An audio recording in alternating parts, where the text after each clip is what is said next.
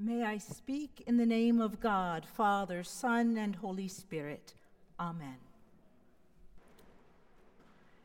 This is the night.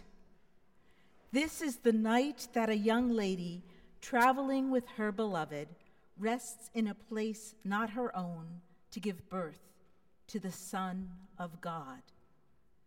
This is the night an angel offered a message of good news for all the world. A night that proclaimed that a little bitty baby contained hope for all the nations. A night so magnificent that the heavenly hosts stopped whatever heavenly duties they were engaged with to be with shepherds living out in the field. Oh, what a night that was. When you think of this night, what picture comes to mind? Maybe it's changed over the years. Who was there? What did they look like? Much of our art and Christmas cards depict a manger scene with Mary in blue seated beside a wooden feeding trough containing the baby Jesus, who looks like the artists rather than what he actually looked like. Joseph stands nearby, watching carefully, ever ready to protect Mary. Several scruffy-looking men, about 25 to 40 years old, with a few sheep, are on the left. Then there are 3 well-dressed wise men, 3, and only 3, to the right, leading a camel or 2 with a treasure chest containing their gifts. Maybe the picture that also comes unbidden includes the little drummer boy with his snare drum, although he didn't become part of the scenario until 1941. Pictures are helpful in telling and remembering important dates and details, but that Hallmark-style Christmas scene can be rather limiting. This is a timeless story. We hear it over and over again, and it still speaks to us over the course of history and our lifespan. As a child, perhaps the little drummer boy appeals. Then we jump to the adult shepherds and the older wise men with nothing in between. I realized that very thing 2 weeks ago while I was in my Christmas sermon prep group. I listened to this and other gospel passages read aloud multiple times from multiple translations by multiple people. Mary is surrounded by men, only men, in the manger scene.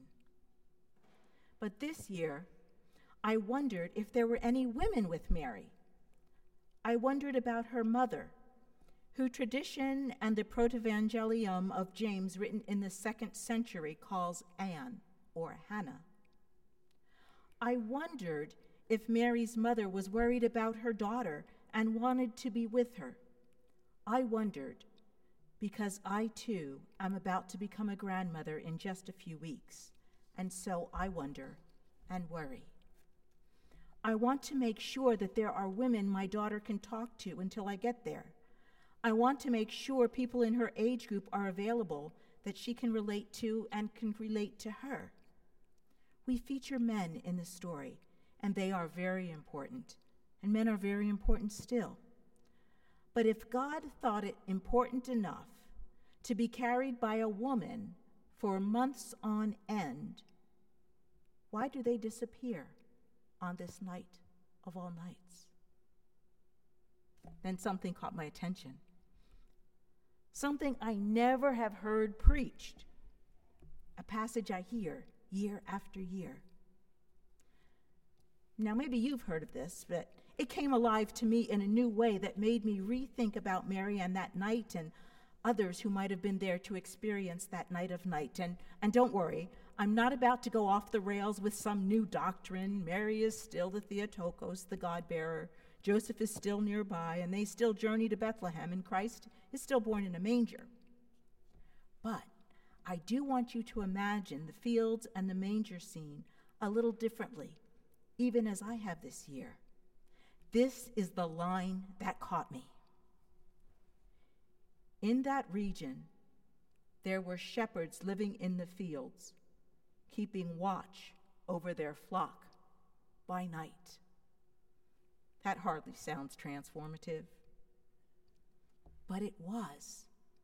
Because in all those sessions with all these others also working on their Christmas sermon, hoping to get them ready a week in advance, none of us did, I remembered a professor from seminary.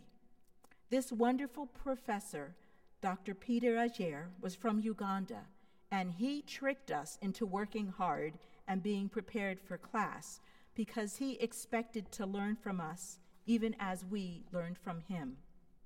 I remembered a story that he shared about his youth, that the wealth of his family was not stored in banks, but it was in the sheep that they had, and it was the responsibility of the children and teens to take care of them. The elders had other work to do. He shared that as a teen, he would take care of these animals at home and in the fields, sometimes staying out all night with them on the hillside. He helped me understand what the door of the sheepfold meant. And as I considered the nativity in light of his story, I wondered if we got the detail about the grown-up shepherds wrong. What if the shepherds in the field to whom the angel appeared and who came to see Mary were not grizzled, scruffy old men, but teenagers, like Mary was? In that culture, like the culture of my professor, this task of shepherding usually fell to teenagers. Remember about the story of David, who was anointed in 1 Samuel 16? He's the youngest of his brothers. He's out tending sheep, and while he's handsome, he is not impressive to the prophet Samuel. He was about 15. But before David, there was Zipporah. She was a shepherd, and she was Egyptian, and she was Moses' wife. Before her was Rachel in Genesis 29, who became the wife of Jacob. She was quite beautiful, and she was a shepherd. She was young and of marriageable age, a teenager. What if the angel and the multitude of heavenly hosts appeared to teens in the field? What if Mary was not surrounded in this very delicate time by grown men, but by teenagers?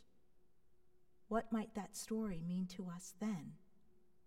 What if she did have young women around her, teens that were highly capable and responsible for the wealth of their families?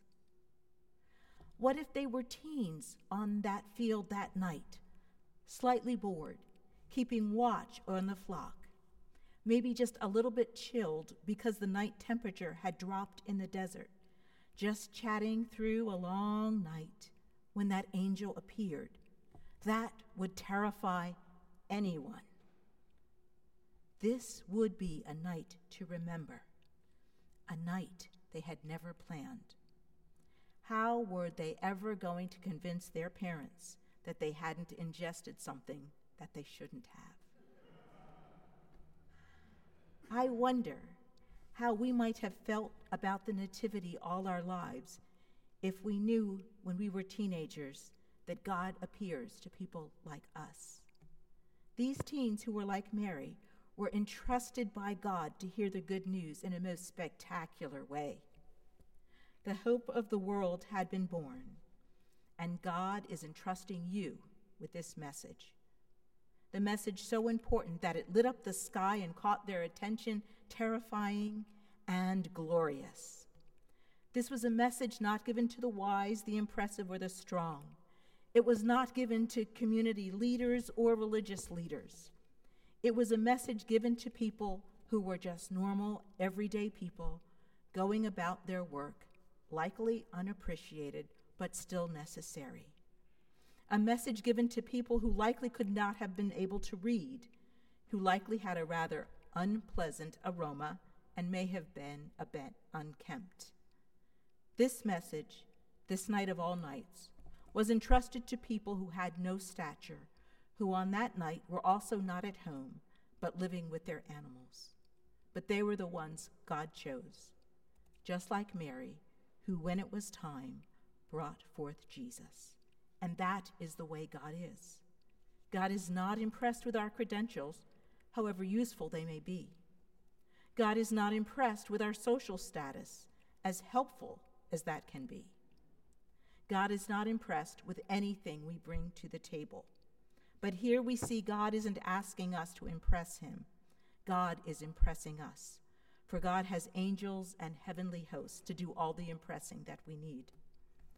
God is asking us to listen for the good news and to share it without being afraid, to listen past our fears for the good news that God is bringing into the world, that God is bringing himself to us. This is a wonderful night, a night that reminds us in the most spectacular way that God loves the world and that God is with us.